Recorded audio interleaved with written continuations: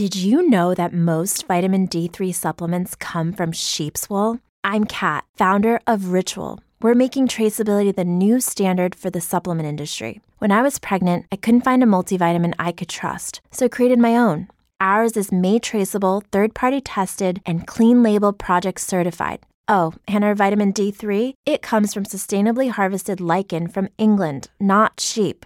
Trace for yourself with 25% off at ritual.com/podcast. Yo, what's poppin'? You know what time it is? Your boy, Mr. J Hill. J Hill Podcast. We in the building. Special guest in here. Y'all know I'm really good at doing my research, but this one, it was kind of tricky for me because this guy is, he's like 10 toes down in the music industry. Worked at multiple different music labels, Rockefeller being one, QC. Now, congratulations to all the success. Worked alongside academics, of course. Shout out to Nadeska with Everyday Struggle. This guy is, no stranger to the cameras, no stranger to the microphone, pause. But he's one of them guys, man. Wayno is in the building. Was good. He was popping. It feels good to have you, bro. Nah, man. Pause. That was crazy. But damn, that was crazy. Nah, but we ain't about to make this down. Nah, we not gonna do that. It might be that, but damn. We ain't gonna do that. But nah, I'm happy to be here. I've been watching you, you know what I mean, for a few years working, you know what I mean, and doing your thing. And I remember we spoke a couple years ago about me potentially being on the pod. And at the time, it was like I just moved to Atlanta. There was a lot going on. I never really got a chance to do it, but I'm happy to be here now. Nah, I appreciate. I'm glad you even went there. Cause why not? I'm gonna break the ice. You know. You was one of the guys that I talk shit about. Not you specifically, but your type. What you mean? You ain't never. That was your first time ever telling me that. My first time ever telling you what? Breaking it down of what took so long. Oh, that's because all you told me you was gonna come on the show. You gave me your number. Yeah. My man, we just had this conversation. Shout out to Giovanni behind the camera working the boys. He was like, you need to go outside. I'm like, bro, that shit don't mean nothing, man. You go outside and they give you a number. They be like, yeah, they want to work with you. They want to do all this, and then you hit them. Well, I don't be telling people I want to work with them. Yeah, that's one thing that. I don't do. But you told me you was gonna come on the show. I did, but all right. So let me give you some context as to why. Right, like around the time I think when it was 2021 when we met. Yep. And 2021 was like there's a lot going on. I had just in 2020 I had lost my dad. Sorry to hear that. Thank you. And that was in September. January I lost my aunt who was his little sister. March, I lost my grandmother 2 weeks after my mom's 60th birthday. A month or two after that, I lost my godmother, and then I signed my deal, you know what I mean, to work at QC, and I buy a house, and it was the greatest time of my life, but the most I wouldn't say hurtful, but I couldn't share that moment with my grandmother. You know what I mean? Like I grew up, I was raised by my mother and my grandmother. Me and my mom shared a room till I was 10 years old. It was just me, my mother, and my grandmother. So it's like I'm dealing with that. I'm dealing with coming down here and getting adjusted to living in the South. I'm working. I had just signed baby money. You know what I'm saying? So at the time, when I didn't respond, it wasn't intentional. No, for sure. Like I had a billion things going on, and I apologize. You know what I mean? But at the same time, nah, you know what I'm saying? But at the same time, you know what I mean? I appreciate you, like, and I'm pretty sure you may have felt the way, but at the same time, I appreciate you even reaching back out. And when you reached back out, I was like, hell yeah, let's do it. It was quick. Yeah. Nah, damn, bro. I'm glad we even able to have this conversation because a lot of times people don't understand the things that's going on behind closed doors with people, right? Facts. And I'm talking specifically for the ones coming up, and I'm pretty sure you felt this along the way. Like you think like you working hard, people seeing you, they saluting you. But they're not really like going all the way through with the business and type shit like that. And it's super important for people to see things like this and see people being persistent because, bro, you can't take it personal. Listen, you don't know what's going on. Let me tell you something, bro. I've taken tons of shit personal. Like business is personal. Like let's not get it twisted.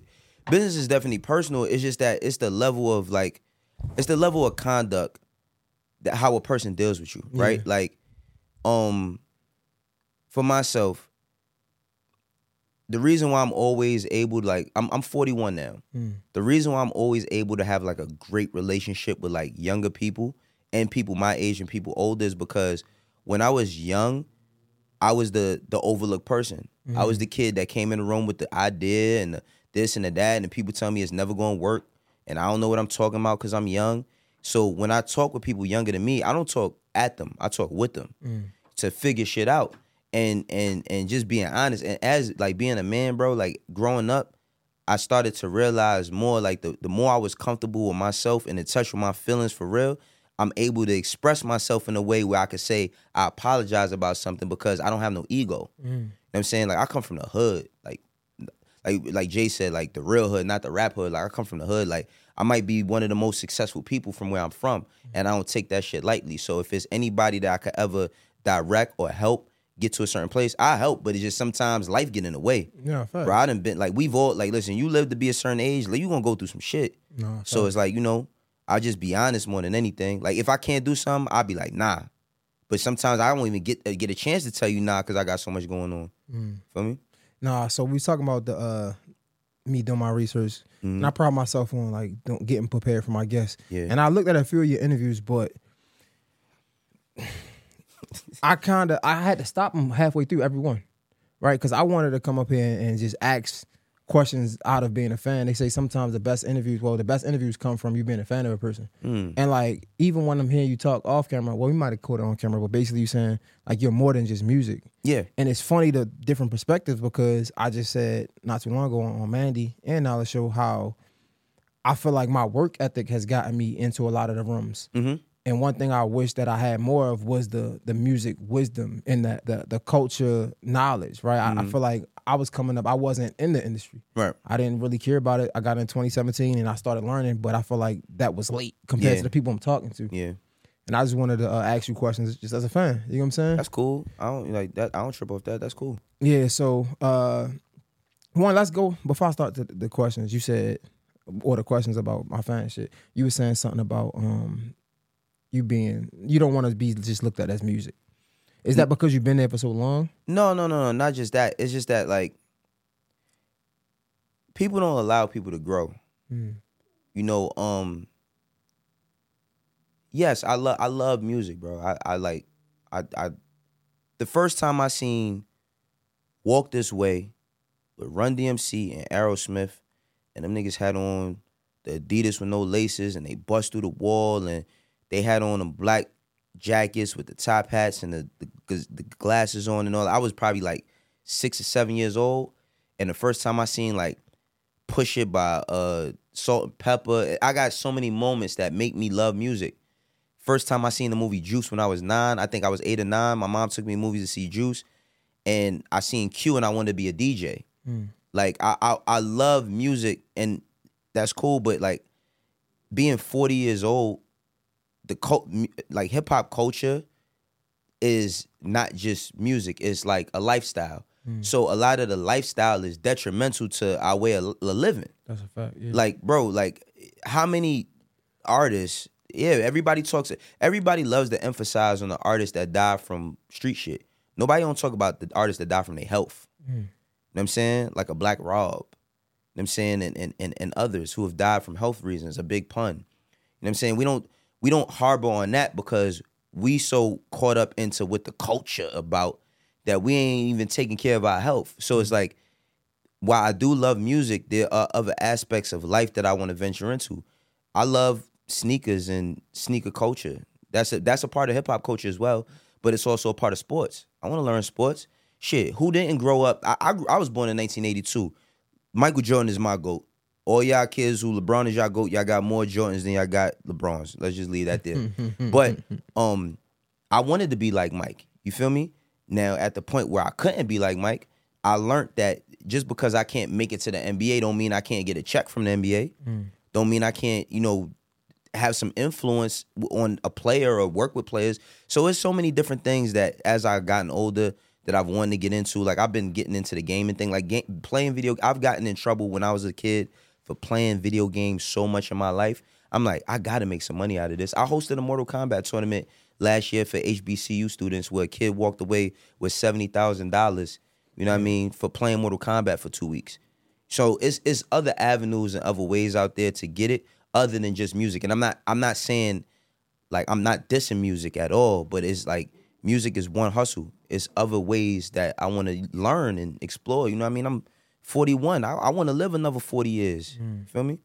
Yo, first of all, you're 41. You look damn good for your age. No man. drugs. God, Thank you, brother. Damn, bro. Like, Thank you, man. I would have never thought you was no 41. Yeah, bro. I mean, talk about older here. You almost 10 years older than me. Bro, my oldest daughter just graduated college last year. You feel me? Like living on her own now. You feel me? Like I got an adult child. Like, so it's like I come from the era of like if you had a child, people was like, your life is over, or you ain't gonna have this, you ain't gonna have that. I didn't subscribe to none of that. I said, shit, I want to be able to have everything I got and more for mine. You know what I'm saying? So, yeah, man, getting older, it teaches you different things. The things that was important to me 10 years ago and 20 years ago really ain't as important as they are today to me. No, fact. Yo, all right, here we go.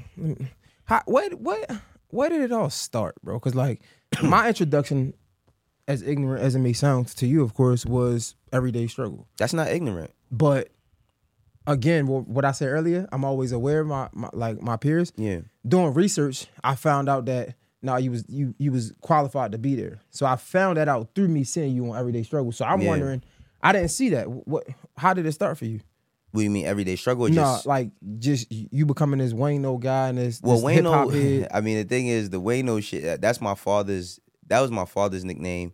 I'm a second. I'm not a junior. I'm a second. So growing up, my nickname was Little Wayne until I got tall enough, and then people just started calling me Wayne, and then Wayno was because my father's middle name was a O. So people used to call him Wayno, and then that just transpired to me.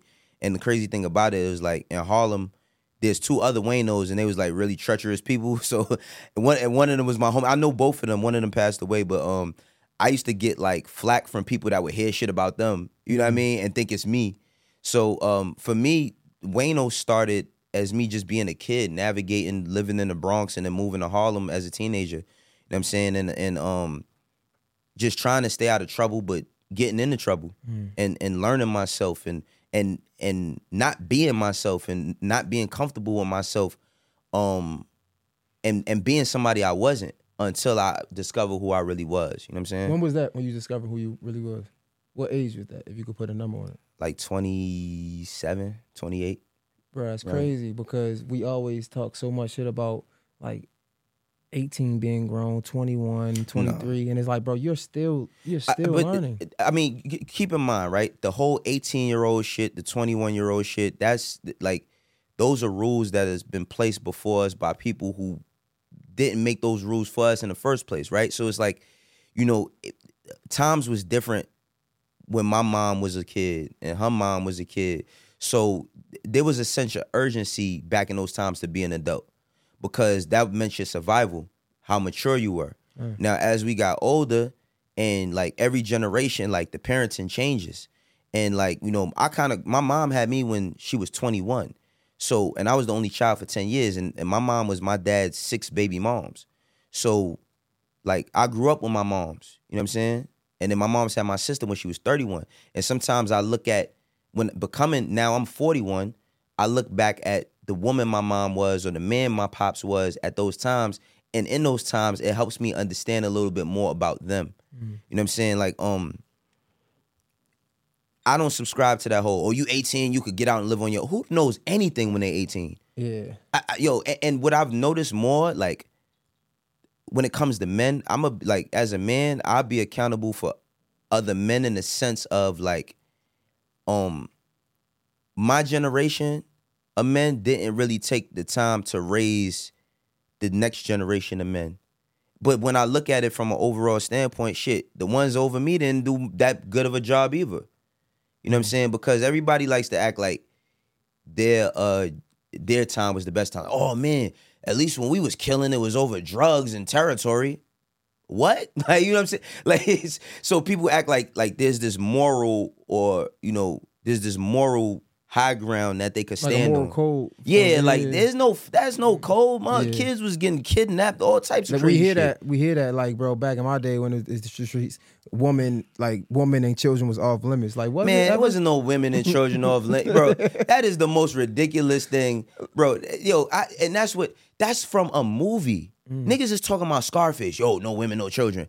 Meantime, go look up statistics from every year of every place where it was poverty. It was women and children dying by stray bullets, by drugs, by all types of shit. So it's like, I don't really want to harbor on the negative, but I'm just saying, it's like, as a people, like we always trying to talk about like how better we did it, how good we doing it. And the segregation became amongst ourselves. Once we got together, we segregated from each other. I'm from the east side, you know what I mean, of Harlem. East side of Harlem, like, I'm not gonna say we don't rock with the west side, but personality-wise, we totally different. Totally different. I'll give you an example. Cam and Mace, they from the west side. Jim Jones from the east. You know what I'm saying? Yeah. So like, personality, like, that's too different. Like that's, yeah. And another thing, the east side is the same everywhere. I've been to Detroit. East side is, everybody think that they dirty. That's crazy. That they grimy. In Baltimore, it's the same thing. That's crazy. The east side and the west side is the same That's place insane. everywhere. And they be like, they don't get. We be the ones getting money, not talking about it. West side be the ones getting money, flashy with it. That's crazy that you. I've lived a long time, bro. Bro, that's insane that you said that. That just fucked me up. I got some experience. Like in Baltimore, we say that like East Side niggas cruddy. Like they will rob any. That's what they say about the East Side. West Side niggas flashy, fly niggas. Fly, you know what I mean? All that glitz and glam. You know what I mean? That's crazy. But it's the same. But that's what it showed me. What that really showed me when I started learning that from going to being in South Central, being in, I wouldn't say I spent a lot of time in Baltimore, but excuse me, I've come across a lot of brothers and sisters from Baltimore. Being in New York, Jersey, whatever, is that poverty is the same everywhere. I say that all the time. We be acting like, Chicago got it so crazy. It's the same poverty, bro. Yeah, it is. It is. I lived in Maryland before too. Yeah, you said you hated it. Yeah, I hated it. But Maryland isn't Baltimore though. You know that. It isn't, but I mean, it's one of the same. No, it's not. I mean, it's not, but it wasn't like it. The reason why I hate it is because, like, for instance, when you was in the 7th grade, imagine if you'd had to go live in the Bronx. You say do and to and coo and, you know what I mean? What the fuck was that? I don't know. That's how y'all niggas talk. But they would have been frying you. So when I get to Maryland, they're frying me, bro. They listening to fucking house music. I'm like, this shit is trash. Yeah. They are wilding me up on the bus going to school every day. I understand. When I went to college, they was listening to go-go music. I didn't know what the fuck it was. I'm like, what is this? For real? Yeah, like, bro. That's why I said it's different, bro. Like, being in Baltimore, even though DC is an hour up the street, right? It's like, we ain't. It's culturally different. Yeah, it's way different. But that's what I'm saying, right? So, like, but that's what, like, you said when Wayno starts, it's like, it's all of these things, bro. It's my childhood. It's my, my teenage years. It's my 20s, my 30s. And it's all like, I'm really my father really revered me highly because he told me that out of all his kids, I was the only one that was exactly like him. And I love it, but I hate it. You know what I mean? I love that, but I hate it. But at the same time, it's like, it is what it is. That's life. But what about, when I say, I guess, Wayno, and because the thing that I learned about the coming of age, we talking about how I was introduced with Everyday Struggle, was you were really big on Twitter. That's what I've heard. I don't know how true that was. Yeah, but I don't even know what that meant. All right, just to add to what you just said, right? Like, Twitter was something that my friend Amir, my brother Amir Abbasi, he named my son. He told me, I used to be on MySpace, and when I was on MySpace, one thing I used to do is like I would how old are you? I'm 32. 32. You was on MySpace? Yeah, I was on MySpace. She was like, all right, so on MySpace, you could write like, no, I was popping shit. That was prime. I was on MySpace. All right, so on MySpace, I would write like, if I was feeling something, thinking something, I would write like these long paragraphs. Cause I used to have like this job I didn't have shit to do, so I would write these long paragraphs. And people used to tell me at 22, 23, you should write a book, or you should do this. And then when Twitter came out, Amir was like, yo, you gotta make a Twitter. And I was like, I don't want to make one. Every social media platform, I was like, I ain't making it. And then when I made it, it was just like a few people on there, we just talking shit. And then it went from a few people talking shit to now like rappers is on there talking shit. But remember, I had already had experience in the music industry because I started in the music industry when I was 18. You know what I'm saying? Music industry came before big Wayno Twitter. Yeah, explosion. that was way before, bro. I was Wayno in music way before Twitter existed. I worked at Rockefeller Records, and I got to Rockefeller Records in 2001. How did you get that job? By going through the mailroom. So the way the whole, I've been vocal about this in a lot of my interviews, is like I was fucking up in school really bad. My mom was going to send me down south to live with my aunt because I was in gangs and I was around a lot of people that was hustling and all types of stuff, and I was doing really bad in school, and I had dropped out of school. And my mom was just like, yo, listen, if you not gonna go to school, she like, I want you to go back and get a diploma eventually, but she's like, if you're not gonna go to school, you gotta do something because I'm not gonna be working 8 hours of a day, coming home, cleaning, cooking for you and your sister, and you just sitting in here. You have to get a job. So my mom's job was, her title was a job developer. So she prepared people for the workforce. So she worked for a nonprofit organization in the hood that like, you got people, let's say she might have somebody from Target reach out and say, yo, we got to fill, this new Target location is opening. We got to fill 50 jobs, semi people. You know what I mean? She would take these people and ready them for the workforce. So teach them how to conduct themselves on an interview, how to talk, look somebody in their eyes, shake a hand, do a handshake the right way, wear their clothes. Because you'll be surprised how many people don't know that. Oh, no, for sure. You know what I'm saying? So I worked, I don't know, probably in Baltimore, y'all probably got the same shit like Summer Youth, like when you were a kid. Youth Works, we call it. Yeah, so it's called Summer Youth in New York. So I did Summer Youth a few times, and the lady who was running the Summer Youth program, she like was in a similar position like my mom. So they had got me an interview with a mailroom, and I did the interview because I knew how to talk to people. That's one thing I honed in on, like conversation. Like I knew how to have a conversation by the time I was 5 years old. My mom would tell me like, people was always impressed with how I could speak, how well I could speak when I was really young. So my mom told me how to conduct myself. So I did the first interview, got it.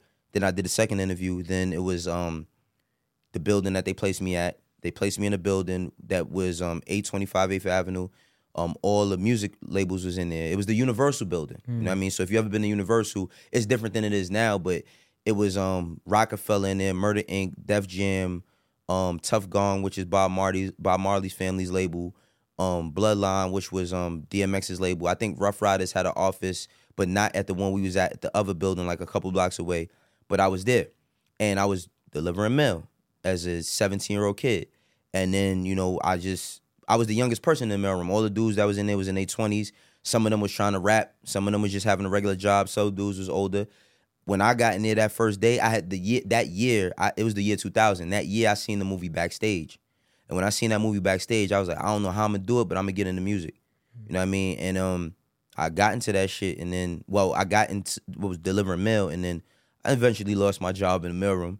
And then when I lost my job in the mailroom, I just hit my homegirl up, Shari. She's the president of Rock Nation now, but she was Carlene Balin's assistant at Rockefeller.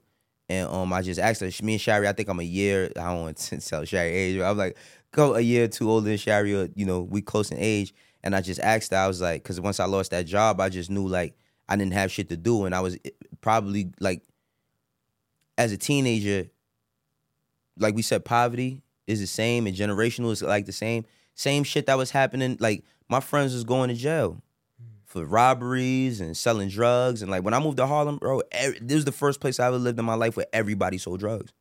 Everybody, bro. Like, 12-year-olds, 13-year-olds selling drugs all day. So I was like, I know what's gonna be my fate if I just sit on this block all day. And I ended up, you know, going and getting an internship, and then that internship grew to a position. Damn, bro, that shit is crazy. I'm listening to it like, it's funny how you fell into it, but how you, I guess, fell into it is somebody else's dream. Like, they wish they could have had. Well, no, shit. I'll say that, no, music was my dream when I was a kid. Media was in my dream. Music, when I seen Backstage, bro, and I seen, like, I remember a scene where I see Tata, and I see Lenny S, and I see Murder, Tata's brother, and then I see, like, Skane, and, like, I knew who Jay-Z was. I knew who DMX was. I knew who Beanie Siegel was, and Bleak, and DJ Clue, and Ja Rule, and Method Man, and Rep. I knew who all the rappers was, but I didn't know the people that was on the... I know all of these people now, personally, but I didn't know that there was people behind that, being a kid. So when I seen Tata, I'm like, I don't know what he do, but maybe I could be him. I seen Lenny, I was like, I don't know what he do, but maybe I could be him. And in 6 months, I got a job where I see all of them. It's It's unconventional. I don't even know. Like, shit was meant for me. I believe, like, that was for me. And that's why it happened the way it happened. But got into Rockefeller. And when I got into Rockefeller, you know, I ain't make no money there. But, like, that was the years I would have been in college. So me and young Chris always call it our college years. Because we'd have been in college at that time. You know what I mean? Yo, how much do you contribute, like, you being in there, you seeing everything that happened in Rockefeller, being so early, like, with all of your experience, how often is someone able to, like, penetrate that space not being in those circles? Like, somebody that's trying to get into the music industry. I don't know. It's totally different now. Because, like, you could DM somebody now, and they could, or you could go to an event. You could, like, go to an event and see, like when I was a teenager, like, even a way, like, I skipped over a very, very important part of my story. Omieli McIntosh, who ran Jay-Z's fan club called Fan Fam, because I was, like, the youngest kid, I was a teenager when I was in the mailroom, like, I would help her after work with sending out, like, stuff to fans. So I would just, like, I guess that was, like, kind of like me interning. I would help her after work, like, ship stuff. She was the one, and she grew up with Jay and all of them, you know what I mean? So her sister, I can't remember what Dara's position was at Rockefeller, but her sister worked at Rockefeller, and they was on 29, and my floor that I ran was on the 20th floor, and that's how I got, like, familiarity, because my floor wasn't Rockefeller floor, but I would go up and down there all the time doing inter-office mail, because the fan club was on the 20th floor. So she helped me a lot, you know what I mean? Because I used to tell her, like, yo, I remember one time I said, yo, you think I could meet Jay-Z one day and I could hang out with him for like an hour? And she was like, no. She's like, you could meet him, but you ain't hanging out with him for an hour. And I was a kid, you know what I mean? And she helped me with my vision. Because I remember one time I said to Omi, she asked me about my friends, and I said it's like 20. I said I had like 20 friends that I hung out with at this time. And I was like, she's like, what are they doing? I was like, 10 of them is like in jail and like 5 of them is dead. And she was like, what? Like, the same thing if a kid told you that today. You'd be like, what the fuck? What you mean? Yeah. And she was, so I felt like she didn't feel compelled to help me, but she saw that I had some ambition. I feel like all of them seen ambition in me as a child. That's what made, help me, if that makes sense. So even, like, still talking about, like, breaking into this music industry. I don't know how you do it today. It sounds like a lot back then was like nepotism, like a lot of family and like. Yes and no, because even for me, it wasn't no nepotism. I'm from Harlem. All of them is from Brooklyn. I didn't know none of these people. So my personality is really what got me in the door, and my punctuality as far as time. Like, if they told me, if I seen Omi, if I was going around the floor and I would get off at 5 o'clock, right? And Omi would be saying, Wayne, you think you could help me later? I'd be like, yup. I don't care what the fuck I had to go. I don't, because at this, I still lived with my moms. You know what I'm saying? I was a teenager, so I still lived at home with my moms. And at that time, like, I think my little sister was able to walk home from school. Yeah, because her school was across the street. So she was able to walk home. So I'm like, yeah, I'm staying. Like, whatever y'all need me to do. And even when I got the intern position, because this is another thing. I seen it's a lot of people. Don't get it twisted. It's a lot of motherfuckers that was in the same position as me that didn't go nearly a quarter where I went. But that's because a lot of people, like a lot of the interns, they were relying on, like, their college education. Like, yo, I go to Howard and yeah, I'm interning here, but I'm gonna be doing such and such next year and I'm gonna get a job, and come to find out that, like, academic education helps, but academic education has nothing to do with you. I'm a high school dropout. I'm an executive. I couldn't be an executive in no other company without a diploma. You know what I'm saying? I couldn't be an executive at Costco without a high school diploma. So, like, me being adamant, me being punctual, me being proactive and not reactive, like, I'm not waiting for nobody to tell me what to do. I'm doing it. And I just ask for forgiveness after if you don't like what I did. Well, facts. So I was like, so the nepotism thing, I'm pretty sure it works because, shit, my kids benefit off of what I do.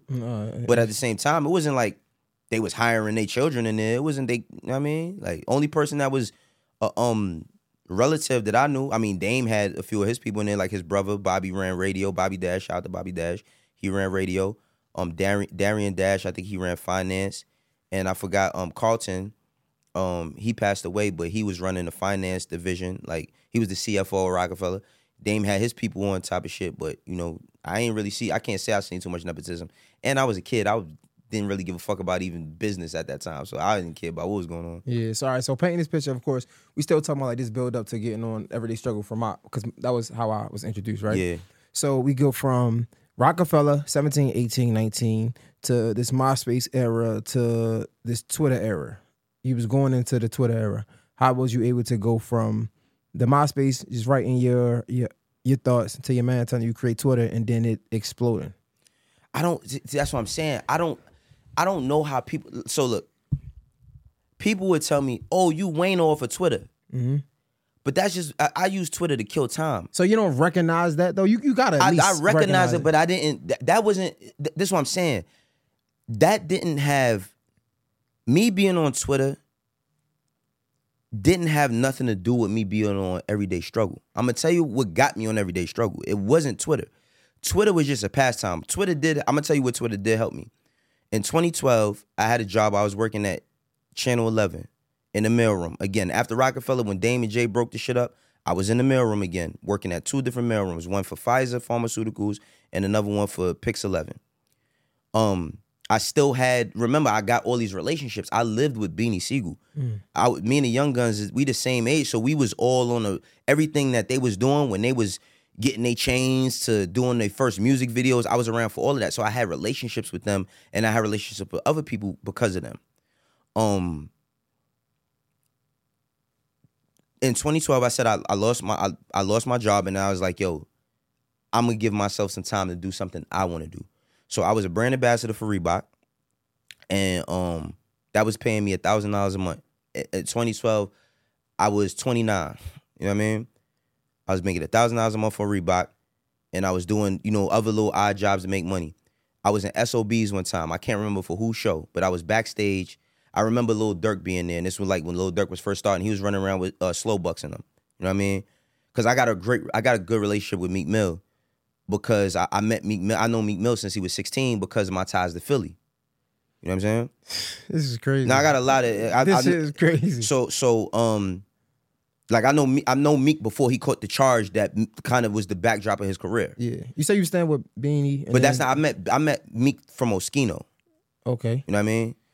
But it's a lot of knowledge. It's a whole lot of crazy. Shit. But when I was backstage at this show, I was talking to somebody. I don't know what the fuck I was talking about, but it was this dude named Pat Swiss. He was the booker for SOBs, and he was like, "Yo, what's your name?" And I was like, "Wayno." And he's like, he just was listening to me, and he's like, "Yo, you got a Twitter?" And I was like, "Yeah." So he goes on my Twitter. Like 5 or 6 minutes later, he came back. He's like, "Yo, I want you to host shows here." I was like, "For what?" He was like, "Cause you got personality." I was like, "Personality? What the fuck?" I could not grasp what personality meant, bro. Keep in mind, as intelligent as I am today, I am a high school dropout. Mm-hmm. So it's certain shit that just don't register to me. And I'm not saying that in a negative connotation. I'm just saying, like, when it comes to grammar, when it comes to certain things, just certain things didn't make sense to me. So a person telling me that I have a personality, that he wants to put me on a stage so I can host a show, makes no fucking sense. I'm like, he said, "I'll pay you." I said, "How much you gonna pay me?" He said, "On a good night, I pay you $150. On a bad night, $50. But it might be some nights where you ain't gonna get paid." I said, "All right." I said, let me think about it. That night, I was leaving, and my man Low Key, Low, he do the show with Ebro and Nadeska. Mm-hmm. We was on a train together. And Low, he was hosting shows and shit. So I asked Low, I said, "Yo, Low, they want me to host shows and SOBs." I was like, "I don't know what to do though." I said, "You think I could do it?" He's like, "Hell yeah, I think you could do it." He's like, "But I'll teach you." He's like, "If anything you want to learn, I'll teach you." I was like, "For real?" He's like, "Yeah." So he started telling me, I can't remember exactly what he said, but by the time I got off the train, I had an understanding of like what I had to do. I started hosting shows, right? So I'm hosting shows and shit. That was a direct connect to Twitter. But I started hosting shows. The first show I host was I can't remember. I remember the biggest show I hosted was Absol's first show in New York, and he brought out Kendrick Lamar. And this was when Kendrick had, when Good Kid, Bad City just came out. Mad City just came out. And Then I hosted some French Montana shows, and I hosted a few other shows. And I was just trying to do, bro, I had, at that time, I started a streetwear line. I was doing anything, my nigga, because I was trying to figure out, nigga, you about to have your third kid. You ain't got no fucking money. You live in a 1-bedroom apartment with your girl. How the fuck you gonna make something? Like, nigga, you got to make something of yourself. So I'm doing everything, anything I could find, all types of whatever. And hosting those shows is how I meet Dave East. And then once I meet Dave East, I was hosting a show as a New Harlem showcase. Dave East was on it. He rapped. And I always say this, it wasn't that East was better than everybody. It's just his charisma on the stage. Like, he just had confidence that I hadn't seen from nobody else. Me and East get cool for like a year. And then I just approach him one day like, because I was starting my management company. I approach him one day and I'm like, yo, I was telling everybody, like, yo, I don't really want to get that Dave East kid. So one day I called him. He was at somebody's crib down a block from my mom's crib. I go over there and I see him and I'm like, yo, just talking to him. I'm like, yo, bro, like, you doing all this yourself? He like, yeah. I was like, could I help you with anything? He's like, hell yeah. He's like, I be needing help with shit. So I said, who managed you? He's like, nobody. I said, I want to manage you. And he was like, you serious? And I was like, yeah. And I was like, I promise he said, yeah, you can manage me. I said, I promise I'm going to make you rich. When he said that, I didn't even know what the fuck I was going to do to make him rich. I just said, I promise that I was going to make him rich. You know what I mean? So I did, and what I did was when I got with East, I poured all of my resources from Rockefeller, from everybody I knew, from Rock. I knew DJ Drama. Like I said, I know Meek. I know a lot of people. Like, I know a lot of people from, because I don't have a bad name. I ain't never did nobody dirty. I ain't never stole from nobody, none of that shit. So it's like, I always had a good name. So I poured my resources in the East. The way I got on Everyday Struggle was, Nadeska was working for MTV. You remember when she was working for MTV? I don't. All right, she was working for MTV when they had Rap Fix Live. It was her, Rob Markman, Sway.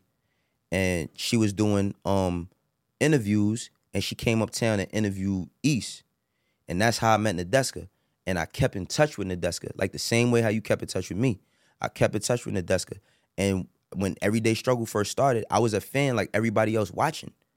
And then that's 2017. In 2017, the end of 2017, I stopped working with East. I started working with East in 2014. We stopped working together in 2017. And in January, here I am, nigga, what the fuck are you going to do? Because now I done moved out the hood. My bills is different. You know what I'm saying? Mm-hmm. Like, I live in a gated community now. I got more than one car. Nadeska calls me, and she's like, no, I text her. Because she was on there with Star. Remember when they brought Star on? Mm-hmm. She's on there with Star. And I text her on some, her and Star was having like a back and forth. And I text her, I said, yeah, talk your shit. She hit me back 2 weeks later. She's like, yo, my fault. You know, she's like, my fault, I ain't hit you back. But yo, you should come on the show and debate with us one day. I was like, for real? And she like, yeah. So I'm like, all right. I went on that show that one time and I stayed for 3 years. Damn, bro, that's crazy. Like, wait, first of all, bro, it's a lot. No. It's good though. No. It's fine. We got time. I hope you got. I got time. Wait. Damn, hold up, bro. Okay. And I say it's intriguing to me because I told you a lot of my work ethic got me in a lot of these hip hop rooms. Yeah. So this is like I'm learning like so much shit. Yeah. Let's put a pause on this conversation. I'm gonna come right back. I promise. Yeah. You said you left Rock Nation because of Rockefeller because of the Jay and Dash. I didn't leave. Nah, you got like So when Jay and Dame, I used to be around. I was with State Property a lot because, like I said, like Beanie Siegel, like I became Muslim being around them because out of the 7 members, 6 of them is Muslim. So I was around them a lot, and they was around Dame a lot.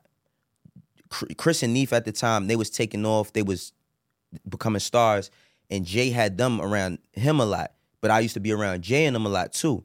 And I used to be around like Jim a lot too because I'm from Harlem. So I used to be like Jim would tell you, like Jim, I've known Jim since I was 18. You know what I mean? So it's like, I didn't know, nobody, I'm not going to say nobody knew. I say it might have been on a need to know basis and I wasn't at that level. But when it broke up, I didn't know. And I was working at Rockefeller, and then I stopped. I got fired from Rockefeller for some bullshit. But then I came back, and when I came back, I was working with Beans, and right when it broke up, Beans went to jail. So I'm in limbo. I wasn't on nobody's payroll. Like, Beans was paying me out his pocket. So now I gotta figure it out again. Guess what I do? Go get me a regular job, because now I got a kid. So now I gotta go get me a regular job. So I used to be embarrassed to even tell people that I worked at Rockefeller, because there was it wasn't nothing to corroborate my story. You could just be another nigga just saying something and be like, that nigga's a liar. Yeah. They not never gonna meet nobody from Rockefeller to verify it. So they like, at this time, bro, by the time I had to go get a regular job, I done fucking drink Cristal with Beyonce. I done been at Jay-Z birthday parties. I done been at dinner with all of them. I done been with them when they got their first week sale. I done been through a lot with them. So now it's like I gotta go get a regular job. And when I got that regular job, it was like very humbling. So from your perspective, just curious, because I have no clue. But from your perspective, being an inside man, of course you said it's on a need to know basis, but just from your perspective, could you see that split coming? Like what was in hindsight, everybody's vision is 2020. You can see clearer when you look back. What happened from your perspective? Dame brought Cam and them in. Cam was doing his thing, which was, as he should. There was a lot of friction because Harlem and Brooklyn, we just have friction. Okay. We just different with, like, people that's not from New York think that Brooklyn and Harlem is two different worlds. And then, not to mention Southside Jamaica, Queens, where 50 Cent is from. That's a whole nother world. Then where Nas is from in Queensbridge is a whole nother world than Southside Jamaica, Queens, and it's all Queens. So, like, there's friction between, artists on the label, and it didn't help when Joel said, shout out to Cam for taking over the rock and all of that shit. And Jay was just going in a different direction. Dame was flipping on people, and you know what I mean? And they just was two totally different people, and I think that Jay probably had enough of it. And when it ended, it ain't like they needed me. Like, you know what I'm saying? Like, they didn't need me, so I just had to go with my life. And you know what I mean? I'm just curious, because like this is nostalgic as fuck to me. It's like, Yeah. I don't even know. You the closest nigga I can even have this conversation about. So wait, I'm trying to understand, how did that break? Did Dame, like, was it amicably? I don't know, bro. This is what I'm saying. Like, you got to think about me being a kid from the hood, bro. I'm having the time of my life, bro. I'm talking about I'm having the time of my fucking life. I'm around people who I idolize over the first most important years of their career, which is a Jay-Z, a Beanie Siegel, a Memphis Bleak, a Cameron, a Joel Santana, a Young Guns, a Freeway. This the thing. I'm not fake around. I'm talking about I'm right with them. Then I'm working on music with them. Now I'm learning how to be an A&R. I'm around Lenny S., who people don't know is Kodak Lens on a gram. You know what I mean? Who Lenny S. is. You could go on a Black Album documentary and see him saying, I'm turning this out. He's the A&R. I'm around G. Robeson, who manages Nicki Minaj and Lil Nas X now and all these other people. I'm around hip-hop, who has like Griselda and all, I'm right there with these people. So as a kid, the shit, remember when you said, when did I start realizing who I was? When I said 27, all the shit I was around them for when I was 17, 18, 19, 20, 21, and then I stopped being around like 22, 23, up until when 27 hit, nigga, this light bulb went off in my head like, you know how to do all of this shit. And I was like, I got to just do stuff for myself now. You know what I mean? Damn, bro. So it's like, I said, like, even like I seen what you, like, even with the Meek, bro, Meek, the way I even met Meek was like Oskino. I used to be around Oskino a lot. And Oskino, he used to do a lot of shit in the street, bro. I mean, he'll tell you. And I used to be around him it got to the point where it was so dangerous to be around him. He used to tell me, I don't want you around me right now. Because I can't call your mother and tell her something happened to you. I'm not doing that. So you got to stay away from me for right now.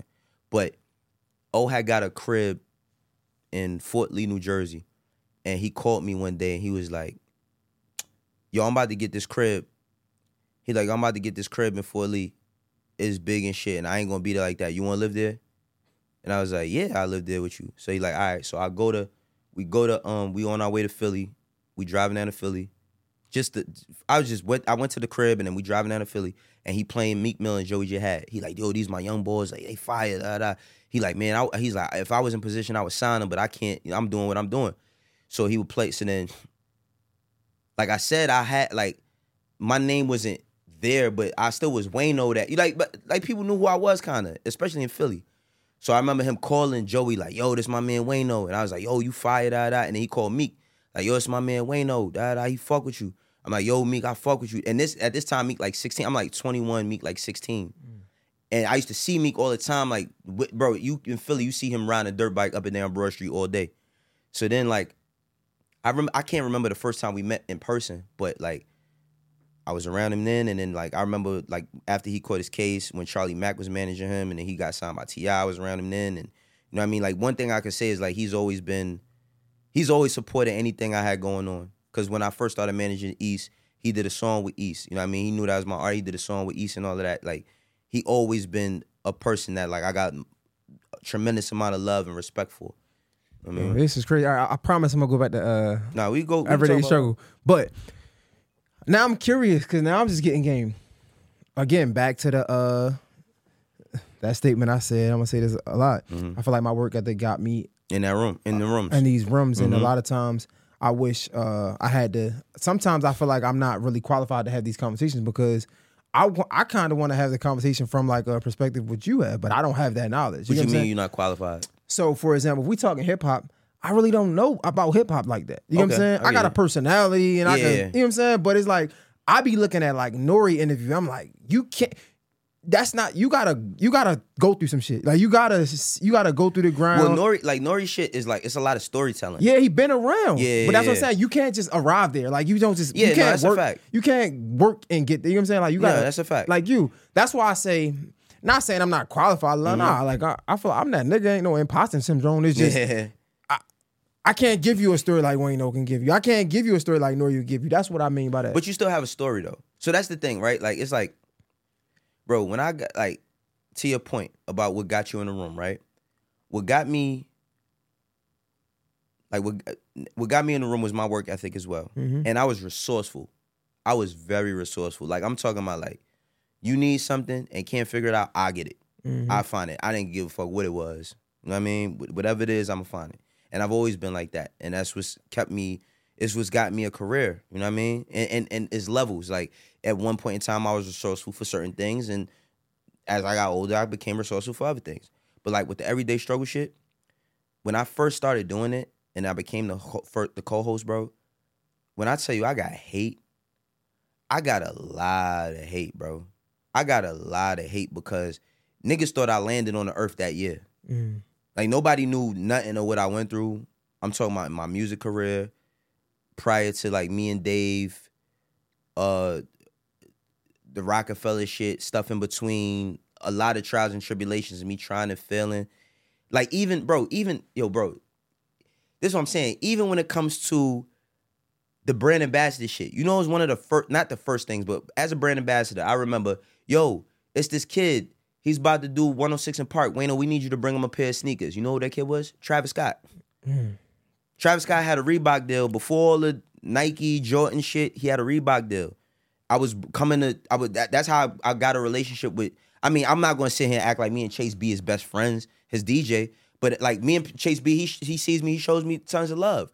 You know what I mean? Travis may not remember that, but like, that's what I'm saying. Like, it's so many different things that I have been around, and like, what I did was I always used one thing to leverage towards the next.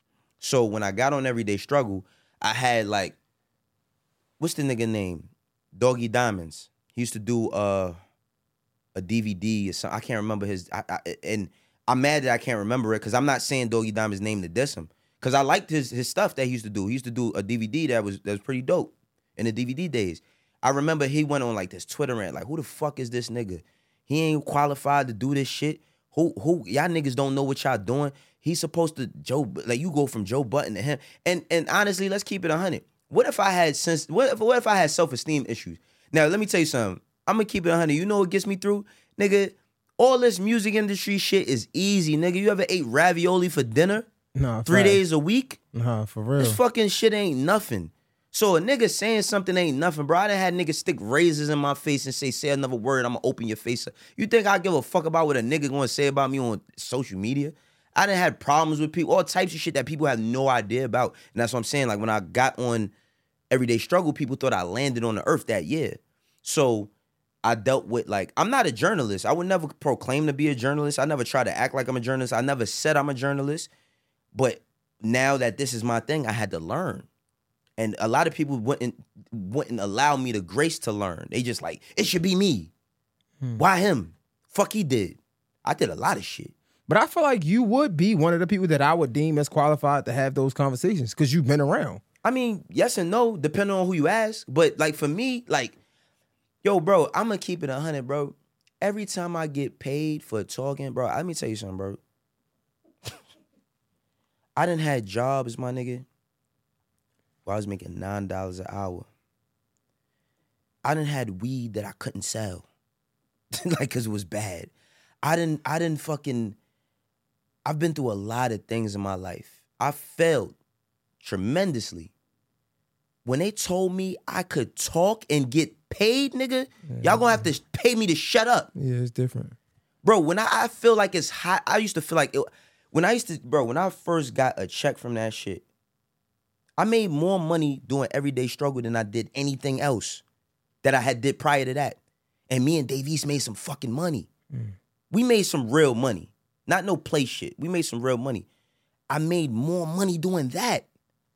So I wasn't I give a fuck about what a nigga got to say when I'm getting paid and my kids is good, my family is straight. I can help my moms. You know what I mean? I could do for my loved ones. I don't give a fuck about what a nigga say. So all of that, what a nigga qualified for, and guess what, bro? It's like Goldie said in the Mac, your bitch chose me.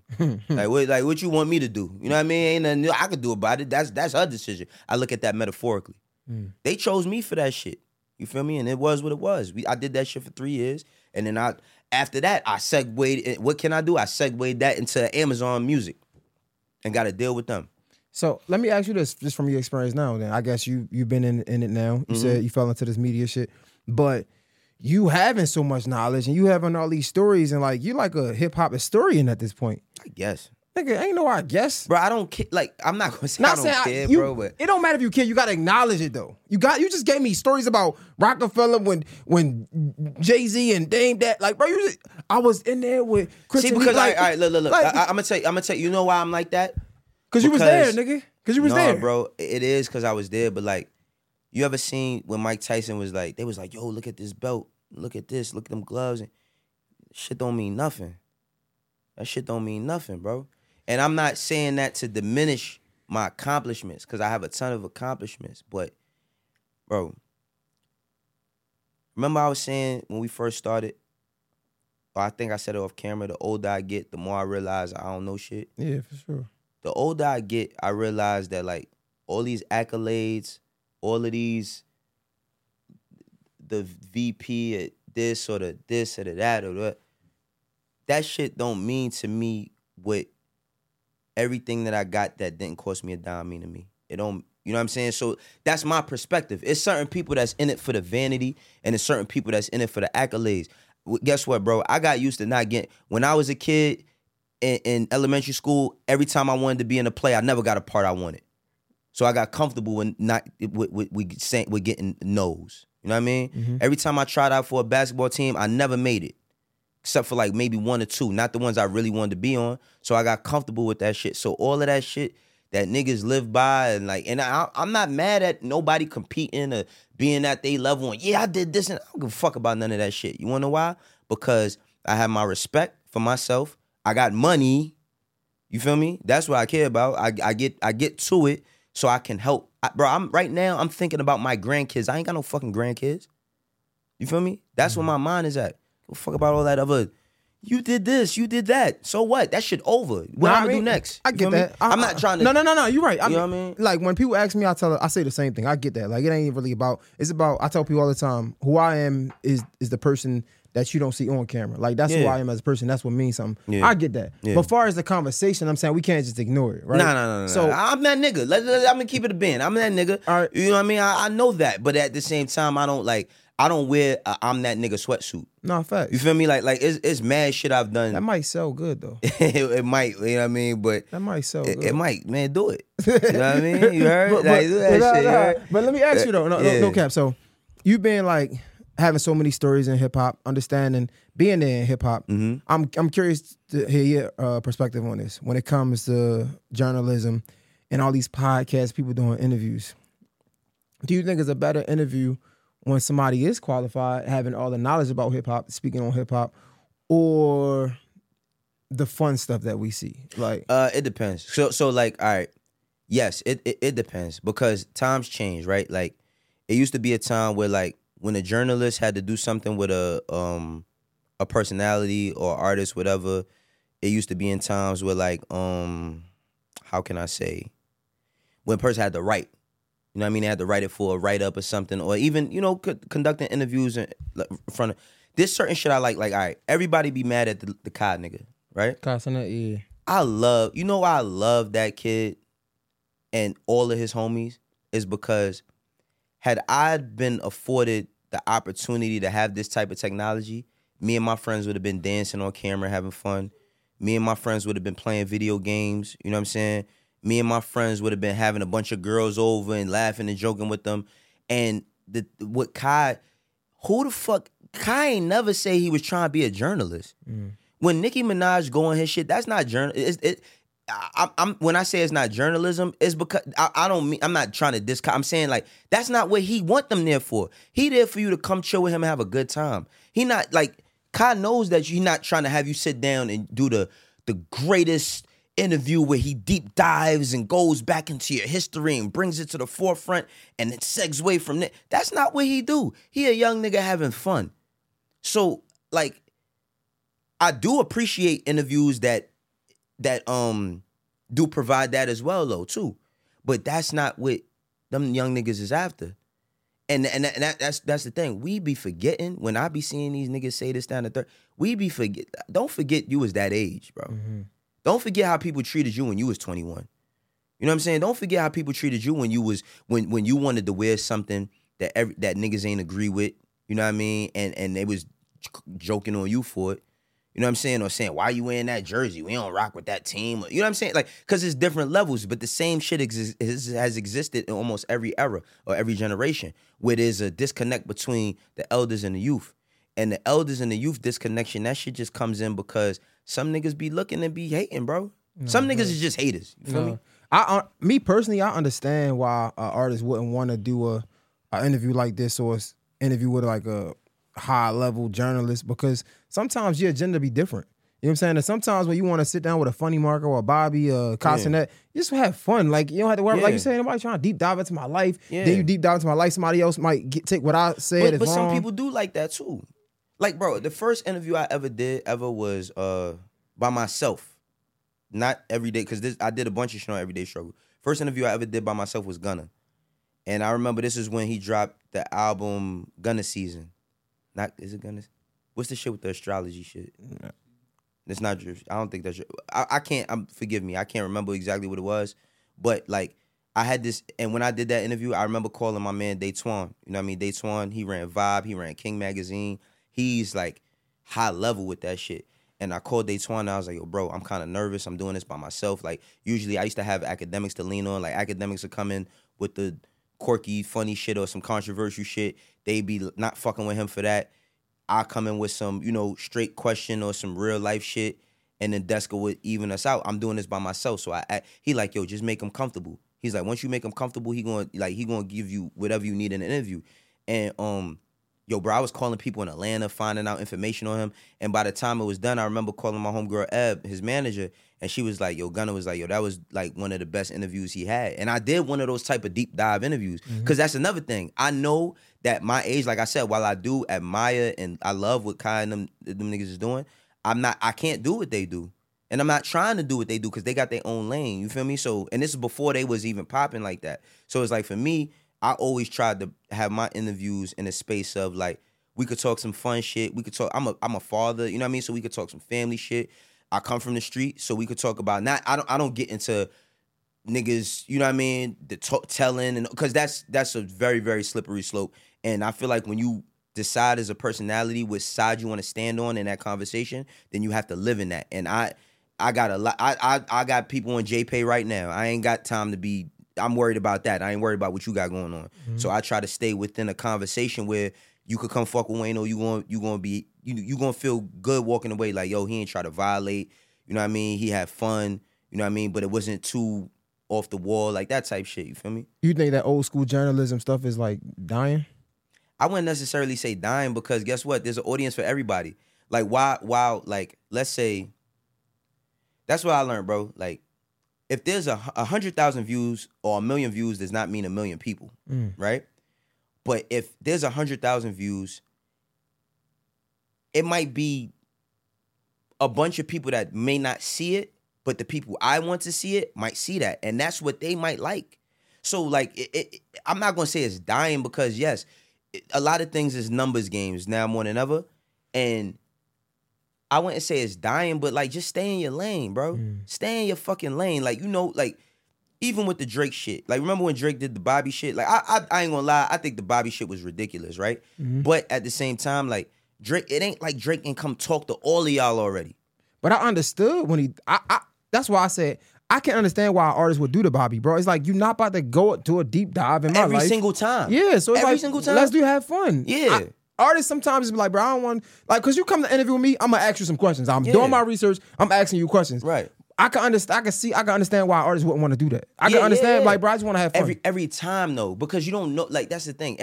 I've been with the artists the day when they having a bad day, and then got to go to the radio and act like it's a good day. And sometimes they just don't. And now we in a place where I'm not gonna say it don't matter, but they've shifted. People still go to radio and do interviews all the time, but it's shifted, right? Like the consumer has shifted. Now, like I just think about, bro, when I was a little kid, if I missed the fucking X-Men cartoon, there was no reruns. I had to wait till the fucking summertime when they doing reruns to watch an episode I missed 3 months ago. Now everything is on demand. I could watch my favorite episode or whatever every day, all day.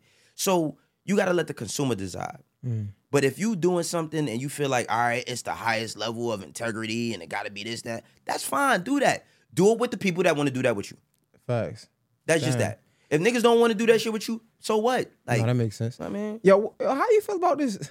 I feel like there's been a lot of Drake slander recently. Yeah. Would you very much hip hop? Would you say Drake is hip hop? Absolutely. How is he not? Yo, bro, I promise you. You know what? I'm telling you, bro. I kid you not, bro. Because this me and Drake's like media to artist relationship has been kind of like funny in a sense. Like it was one time Drake called me a nerd on Instagram. You know what I mean? Because that nigga gonna respond. If he gonna do anything, he see what the fuck is going on. I'm gonna tell you, but the reason why, because it was like he did the basketball tournament shit at the crib, and he won the championship. I was like, of course he won the championship. It's in his crib, right? So he wrote some little funny message. I ain't gonna lie, bro. I had OVO kids in my DMs for like 2 months after that. But one thing I do like when it comes to Drake is like Drake has rapped on a bunch of songs. He sang on just as many, if not more. Now, when Drake did Forever, back when he did Forever with Wayne, Kanye, you know what I mean? When he did the Fear song, when he came out with Best I Ever Had, when he came out with nobody was having this debate about nobody not gonna tell me he started from the bottom ain't hip hop. Nobody gonna tell me Worst Behavior not hip hop. Nobody gonna like now he's some shit that we've never seen before. That's the thing about him is he's something we've never seen before. He's doing shit that a lot of our favorites have never done, but a lot of the shit that he's doing didn't matter to us at that time. Like when I was a kid, I didn't give a fuck about how many Billboard entries you had. Are you nice or you not? Nobody not gonna say the nigga not nice. Now, if your taste level is that of Black Thought, when it comes to hip hop rapping skill set wise, you might think Drake is trash, but I don't think Drake is trash. I don't think he can't rap. I think he is a rapper, but him doing the singing shit, you know what when he made that fucking, you know what it told me when he did that fucking, what's that album, that house music album, Honestly Nevermind? Yeah. You know what that told me? That he was bored because there wasn't nobody to compete with him. That's what it told me, bro. Look, let me put some context behind that. Drake, Kendrick Cole. They've been running that in the ground forever. Drake, Kendrick Cole.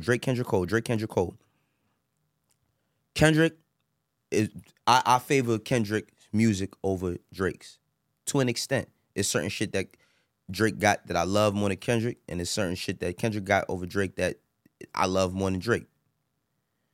Cole as well, right? But being consistent and going back to back, I'm a Jay-Z fan. Jay 96, 97, 98, 99, 2000, 2001, 2002, 2003. 8 years straight albums. Consistency. Then he gives you Rockefeller and all the artists and all that other shit consistently, right? So Kendrick, as much as I love him as an artist, because I don't know him. He's not as consistent. I'm not going to say, no, he's consistent. Because every time he drops something, it's that shit. But it doesn't come as frequent. Mm-hmm. So that used to be the debate between like the Nas shit with Jay. Because Nas would take time off, but Jay would keep going. You know what I'm saying? Then Nas would come back and people like, oh, that shit ain't fucking with Jay shit. So it's like, I can't knock a nigga for being as consistent as he's been and not only having the notoriety and the fame. Now, when it comes to how he dressed and all that other shit, that's a whole nother convo, you feel me? But as far as an artist, come on, bro. How we gonna say that's not hip-hop? You know, it's funny when you talk about honestly, never mind. I personally think that's just Drake's DNA. And what I mean by that is some people say Drake is a culture vulture. I don't think so. I just think he's multi. You want to know why, bro? Because he's from Canada, bro. Bro, it's because the nigga's from Canada. My fault. No, you're good. No, basically, that's bro, it's because he's from Canada. Canada has a range of people there. Diverse. No, I'm saying that why people don't take it serious. Oh. Like, think about this, right? Like, no bullshit. You from Baltimore, bro. Mm-hmm. If you was beefing with a nigga right now and a nigga said, nigga, I'm from Canada, da-da-da-da-da, you been in Toronto before? Not yet, no. All right, you haven't been there before, right? So I just know the mentality of Americans and how we are, whatever. You will let niggas be like, man, niggas is from Canada. Them niggas not. There's goons up there too. Yeah. So what I'm saying is like the mentality. Nigga, we say that about Connecticut, and Connecticut is the hood. I didn't even know that. Nigga, we be you like, ever nigga been from Connecticut? Connecticut, Patterson, New Jersey, bro. That shit look like Cincinnati on First 48.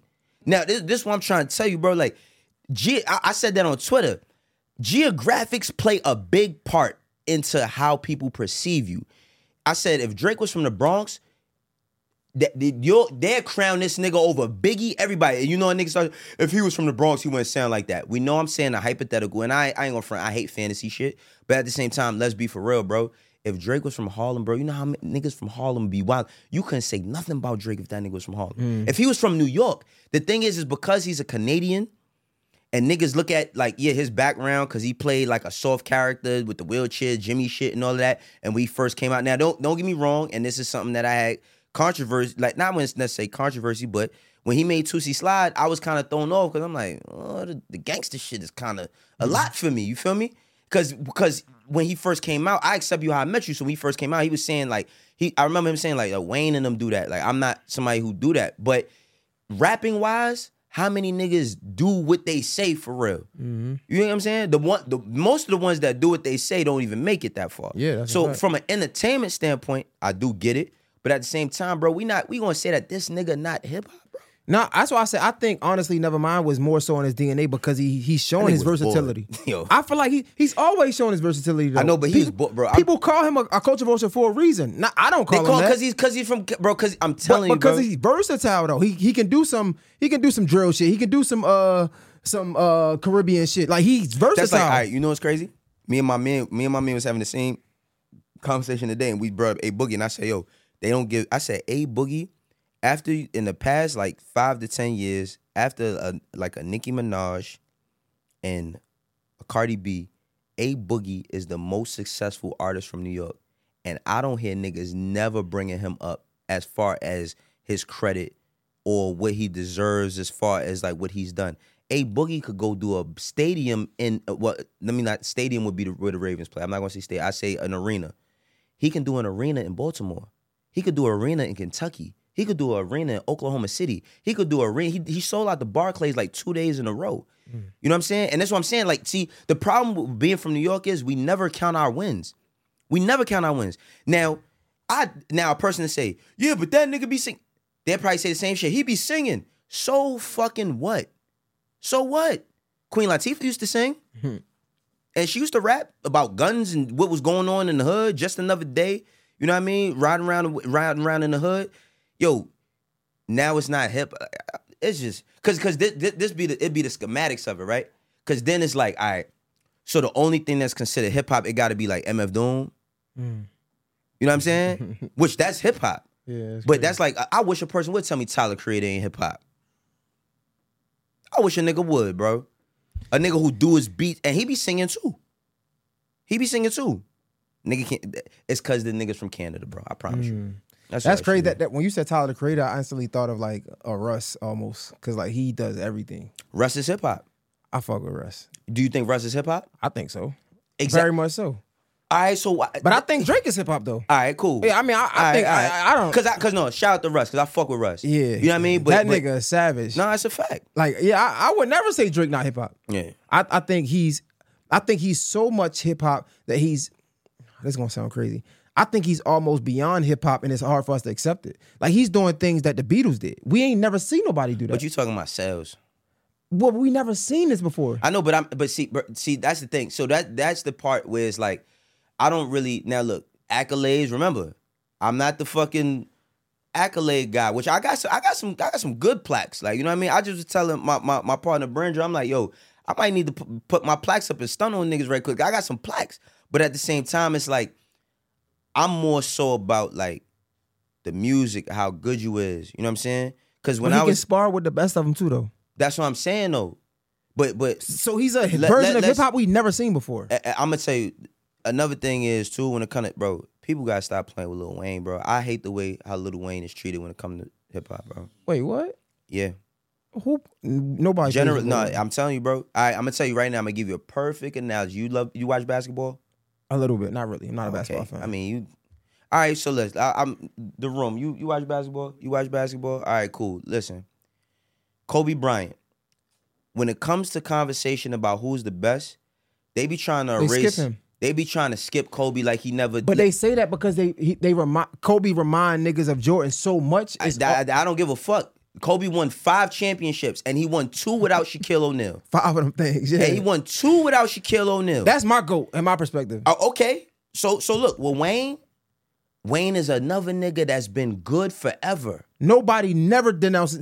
I think Kobe get disrespected more than Wayne easily. Easy. I feel like it's no mutual, bro. I'm Hell for real, bro. No. Because niggas don't be like, when you bring up Lil Wayne, you know what I hate when about... people say top 5 rappers, Wayne always... Listen, you know what I hate about, like, again, the hip-hop culture? Like, niggas will reduce you to the moment they didn't like it. Like, it'd be like, yo, Wayne one of the best. That nigga made Lollipop. Ain't no nigga that made Lollipop could be the best.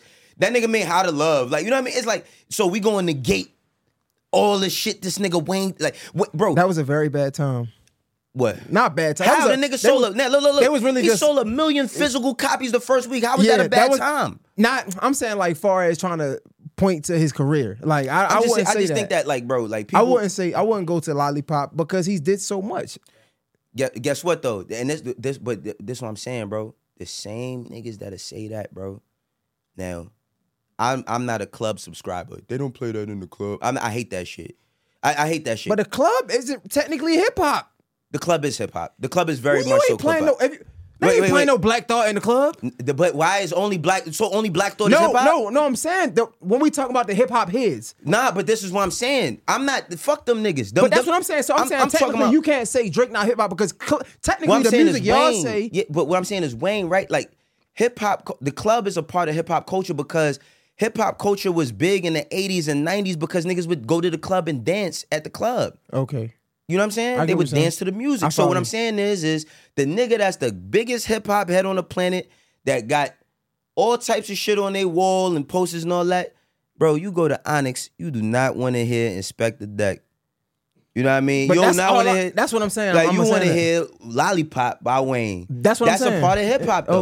Okay. That's a part of hip hop. Let's keep it a band. You feel me? So I just be saying, like, niggas always try to reduce it. Cause I know we got more. We still got time? Yeah. All right. So y'all need a break? Y'all want to switch? I know you're probably tired. All right, wait, we got. All right. Like what I was gonna say. Damn. All right.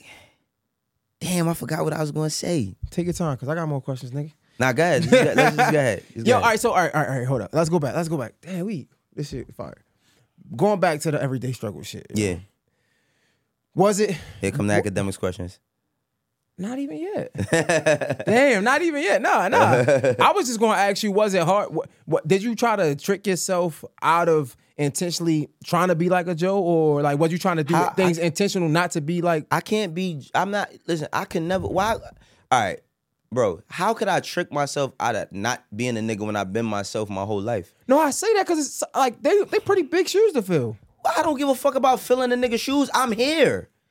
What? So this is the thing, right? Not even subconsciously. You ain't, bro. Why? Listen, let me tell you something.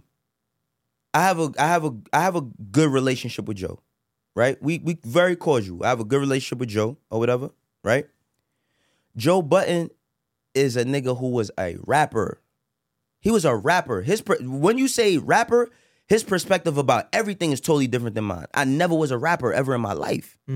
So how could I not try to be like? Then now, don't get me wrong. I'm very argumentative. You know what I mean? I'm very argumentative, but I'm also, remember what I said about the youth? Bro, like at that time, like Joe's shit was like, remember the him and Yachty episode. Like every time it was somebody young, it was an issue. He's like hating on them niggas, man. Bro, so look, I work at QC. I'm with Yachty. I was with Yachty yesterday, right? When I met Yachty when Dave did the Double XL freshman cover. From the moment I met Yachty, when I met Yachty, I didn't see no QC in my future. From the moment I met Yachty at the Double XL freshman show, and Dave and him used to have like a lot of the same shows, because at that time people would do like Double XL freshman shows. We would be there, Yachty.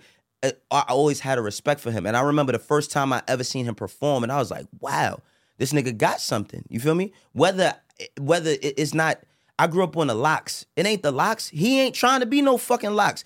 That's not the only thing that niggas could do musically is rap hard in that sense.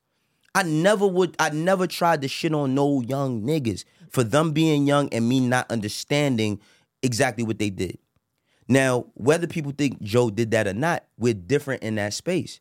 Remember, when Joe's calling a nigga whack, keep in mind that he's a rapper. So he knows, like, I wasn't a big fan of Joe's music, but he could rap better than a lot of people. Yeah, even today, if he had to. If Joe had to write a verse right now, he could out-rap 80% of niggas that rap every day. You know what I'm saying? 85, shit. My perspective is different. So my perspective on coming on Everyday Struggle was this. I'm a nigga who come from a neighborhood where ain't much to look forward to when you walk out the door. Everybody's trying to figure it out, right? As much as I dibbled and dabbled in the street, I have no felonies. I have friends who are some of the best people in the world and some of the worst people in the world. I have perspective because I love sports. I love video games. I love me being on Everyday Struggle was me being myself. How could I be Joe? How? It's impossible for me to be Joe. Yeah. Impossible, bro. And I'm not never being no other nigga. You heard? I could just see a nigga not trying to be him. I could just see somebody trying to be trying to work so hard not to be looked at as a replacement or the furthest thing away from him. I mean, I didn't see, that's the thing, bro. Let me tell you something, bro. I got Everyday Struggle at a time in my life where I needed some bread. I not give a fuck about with nobody. Bro, you think I give a fuck? I'm getting paid. Bro, these niggas is sending, I'm wake up. Wait, how much the check, bro? Come on. I'm not telling nobody. That's his own. I'm not telling. That's not nobody business. That's niggas not nobody business. What was your first big check all the time? I could say my first big check, but I'm not going to say my Everyday Struggle check was. My first big check that I got individually was we don't care about 40, that. And then the next one was like 120. We don't care about that. I'm not talking about my Everyday Struggle checks. Complex paid me very well. Let's just say that. Complex paid me very, very well. I made a lot of money with Complex. You know what I'm saying? I made a lot of money. And even after Everyday Struggle, I've done stuff with Complex. You know what I mean? But man, I couldn't. You really the plug, bro. I ain't no plug, bro. Like, you the plug. I ain't no you plug. You need an intern? Huh? You need an intern? Hell yeah, I need interns. Yeah, I'll be an intern quick. I need you to help me with shit. What you talking about? Shit, I'll help you, nigga, for the free. Listen, I'm gonna show these young niggas how to do it. Nah, fact. Nigga, I'm gonna show niggas bro, how. I made some good paper and all that, but complexes, they was good to me, man. I mean, like, the thing about getting on, what's crazy was a lot of me and academic shit, like, his personality, we are opposite in how we view things and how we interpret certain things, but Ack knows a lot more about music than people know he does. And Ack is very, very intelligent in how he moves and all that. And like, I got a lot of game from him being on there. Bro, he helped me negotiate. He helped me go back to my lawyer when it was time for me to do my Amazon shit. You know what I'm saying? Like, I told him, I'm like, yo, I got this situation. He's like, yo, do this. Ask for this. You know what I mean? Like, he's not a hoarder of information. That's the big, let me tell you something. Fuck music, entertainment, whatever. In life, the worst niggas you could ever deal with is the niggas that hold the information, bro. Don't never let it, if a nigga tell you, yo, you know what I'm saying? Yo, you doing your thing, I fucks with you, anything you need, and you ask a nigga about some information, and the nigga don't give you, he don't fuck with you, bro. Straight up. One thing I can say is academics never held no information from me. Never held no information from me. You think that was the biggest thing you learned from him about as far as just the information, how the Amazon shit? Nah, he taught me how to be a personality too. He taught me how to be a personality. Like he taught, because I didn't, bro, let me tell you something. I didn't know that what we was doing was like, this is gonna sound crazy, bro. But you see how a lot of shit I say, I speak about it like I'm oblivious to a certain degree. I didn't look at what we was doing as like this entertaining thing for other people. When I came there, it was like for me to do what I had to do, for us to talk. I didn't look at it like, oh, not today. I'm gonna like wild out so that we could get the views up. Like I never looked at it like that. You know what I'm saying?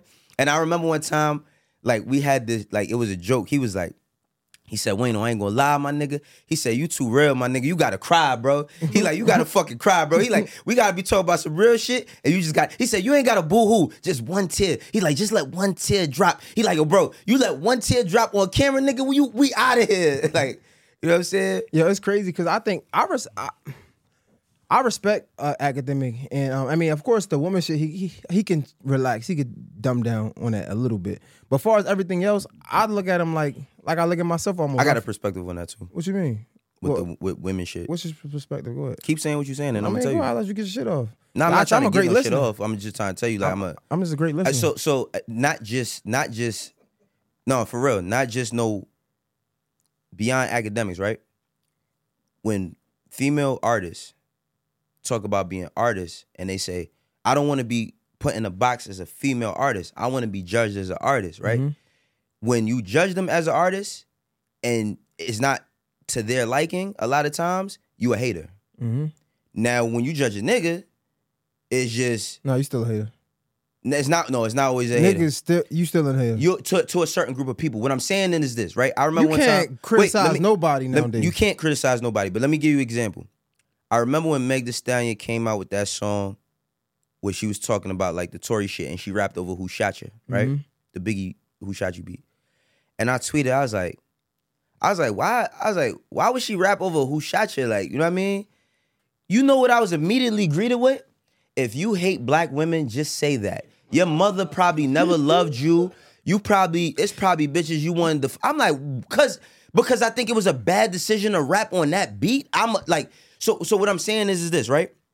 Now, female rapper or not, if you're a female rapper and you want to... And I think... So I do this thing on my Twitch called You Will Be Judged. I used to do it on my IG. I don't give a fuck who you is. You could if you come up there and we play your music and we think that shit is trash, we letting you know immediately. I don't give a fuck if it's your birthday. You just came from your mom's funeral. I don't care on some G shit, because that's the problem, bro. It's too much fucking pandering. Mm-hmm. So what I'm saying is this, right? Like, if sometimes you need a motherfucker to not just tell you that you trash, but to give you constructive criticism. Mm-hmm. What you do might be trash. You know what I'm saying? I personally think that when she rapped over that beat, that it just wasn't the right beat to explain a story over, because what's associated with the song Who Shot You? What's his name? Def. This was Pac. Yeah. Right? Yeah. Mm-hmm. So I'm just like, I felt like she could have conveyed that message on a better beat. But when I said that, I was greeted with how I hate black women and how I don't love my daughters because they're black and all types of shit. Like, you know, it's meanwhile, didn't Meg just drop another track saying, I'm gonna put this shit to rest for who cares? like you been said that on mad songs now. Cares, But bro? as far as that, no, I was saying academics could chill out with the disrespect. Like, I'm gonna tell you the yo, disrespect, bro, not criticizing. I'm not defending him, but I'm gonna tell you. But he be wild. He be like, yeah, bitch, this. I'm like, damn. I'm gonna tell you what his thing is, bro. I'm gonna tell because I worked with this nigga for 3 years straight, bro. I'm gonna tell you what his thing be, because people be saying shit about him all the time, right? Nah, facts. People say all types of shit about him all the time, and it be a lot of times he might not say shit. So the one moment where if he catch you slipping, like if you do a song that everybody think is trash, or you do something that's not favorable, he goes in extra because like that's his personality. But I'm telling you, one thing I learned about him, bro, that's a person. He turns that shit on and off. I done been sitting here like with him, like bro, sitting right here with him right before them lights come on. This motherfucker half sleep, talking. Them lights come on, boop, turn that shit on, bro. Them lights, that shit go off. He on family time with his moms, his brother. With like, bro, it's a tons of shit that I don't agree with that he's done. You know what I mean? But he know that. But at the same time, it's like, bro, we in a different day and age than we was. Nah, that's why I said me. Besides the woman shit, yeah, I fuck with him. I think personally, to be honest, what do you expect? This nigga I think he's one of the few people that I look at and I say, yo, like he really came from nothing and grinded his way to the top. Like when it comes to like this media space. Absolutely. Because we talk about nepotism, we talk about like people just being close relationships. Nah, facts. I feel like, and a lot of people had something to say about you. So Yeah. what if nobody opened the door for me, right? Nobody gave me a shot. You be and I wildin' get on the too. top. Hell And yeah. you a multimillionaire? You Man, fuck all you niggas. I'm doing this. That's why I say I understand. I don't be mad at it because like, bro, what you want to say? Nobody gave this nigga. No, bro, he doing this by himself. Nobody gave my nothing. No, nothing. facts. So what the fuck you want to say? No, facts. I mean, it's, you know. That's why I. And a lot of people, I ain't gonna lie, a lot of people that don't like him, they really just want to be his friend so he could co-sign his shit. I've seen it with my own eyes. Like I've seen the same motherfuckers that talk crazy about him. He show me a DM like, yo, they just mad I ain't post their shit. That's what that shit be, bro. But that ain't the way to go with him. Honestly, It ain't the way to go with nobody. For real. No. Clearly, the way to go with this nigga is to diss him. So he Nah, can you can't. What? You heard what he said about Roy and Maul? He said, bro, the Roy and Maul, he was like, the smartest thing to do was to respond to me. Nah, bro. He ain't. That's the only way He you not get a something. nigga. Because I'm gonna tell you, bro. You got it. It's like You this, bro. gonna get more I'ma tell you- followers. That ain't even the point, bro. Because that's not the point. It's like, you ever see? Of course, you seen the Hebrew Israelites before, Yeah. bro. Whether you believe in what they believe in or not, you can't debate with them. You want to know why you will always lose a debate with them? Because they're not objective at all. They're never gonna hear your side. So it's like if you're a person that you're on the other side of what Act does and he's going at it with you, he's never gonna hit, like, he's not hearing your side. But the win is getting him to talk about you. Nah, it's not a win, bro. Because that also is detrimental too. Because then you have, bro. Tekashi said something to me and he commented about me one time, and I got 7,000 followers in one day, maybe 8. No bullshit. 8,000 followers in one day at jump. And he said, suck my dick. You know what I mean?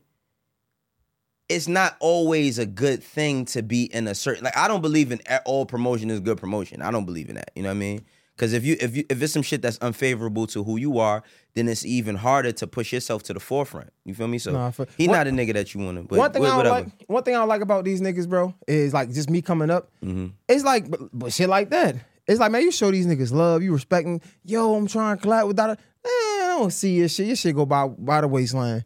Let you diss a nigga. Now everybody. No, but I'm gonna tell you, that bro. shit is Like, disgusting. I just tell you something about entertainment, and I learned this, bro. Like, nobody gives a fuck until it's a thing.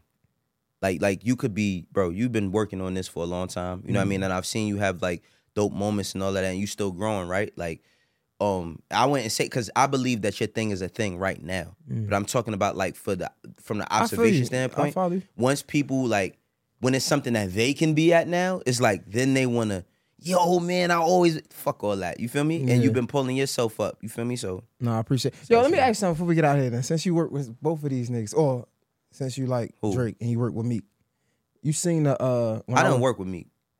Meek just my homie. Like, Well, that's your man. It's all right. Cool, yeah, cool, I don't cool. work with him. So when you said about consistency, you was talking about Drake, but you compared him to Jay-Z. Yeah. And when I was on here with Drama, I was I remember that. I was like, I think from my culture, my perspective, I think Meek is the closest to Jay-Z. But you've been close to Jay-Z. You've been close to Meek, and you know a lot about what Drake got going on too. What would you say? All right. I mean, so I understand why you said that, because Drama's my like personal friend. You know what I mean? Like, I understand why you said that. With Meek, I think the only thing that's ever held Meek back in his career was just like outside of music. Him outside of music, conversation wise, like when he like social media.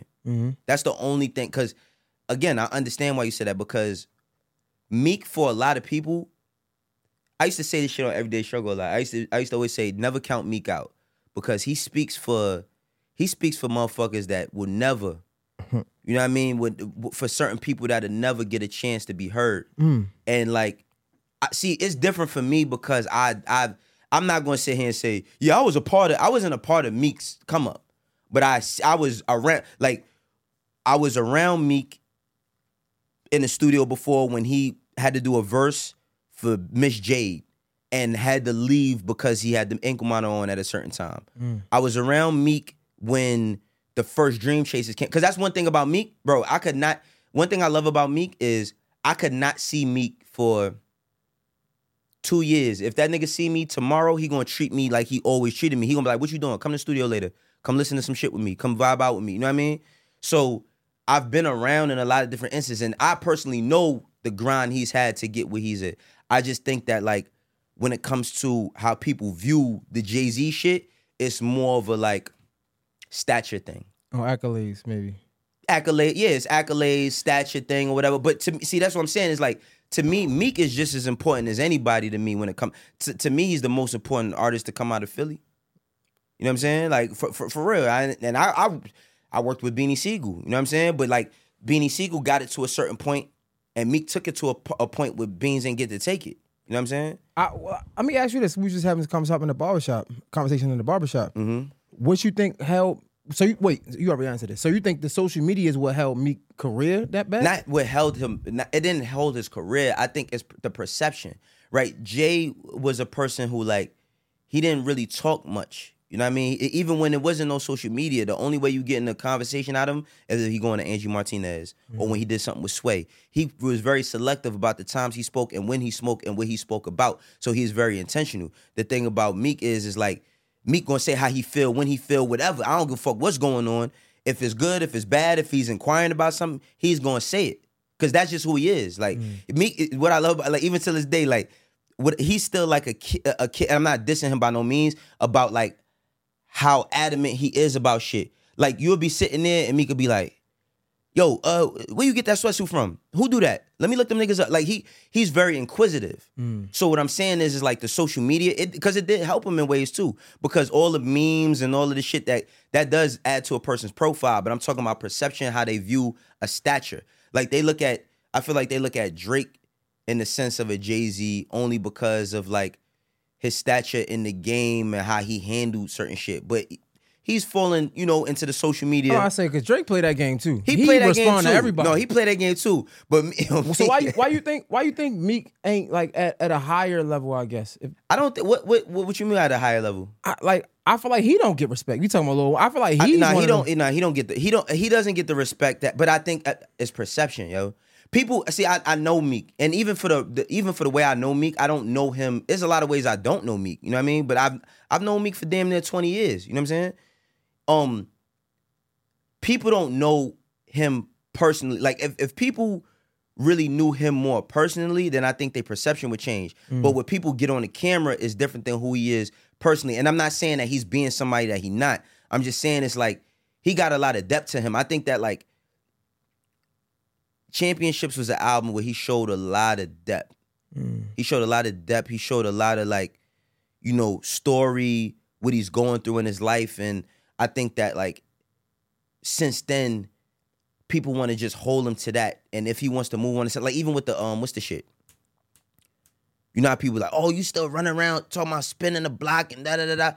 Jay-Z still was rapping about shooting when he did Blueprint 3. You know what I mean? Like, it's not like shooting is always meant to be taken literal. You know what I'm saying? So it's, I don't know. I ain't gonna lie, man. Meek is like you know how they be like, man, who is the person you would, like, your top interview type? He one of them, like, top 5. Nah, bro, let me tell you something, bro. Like, Meek is a very, very, very, like, even the shit that's been transpiring in the past weeks and all of that, with like his man, like, that's my man, too. You know what I mean? Like, I know him since he was 13. You know what I'm saying? So it's like, it's shit like that, right? Like, I think, like, perception is that, because I can't say but so much, because Dean, I love Dean, and I love Meek.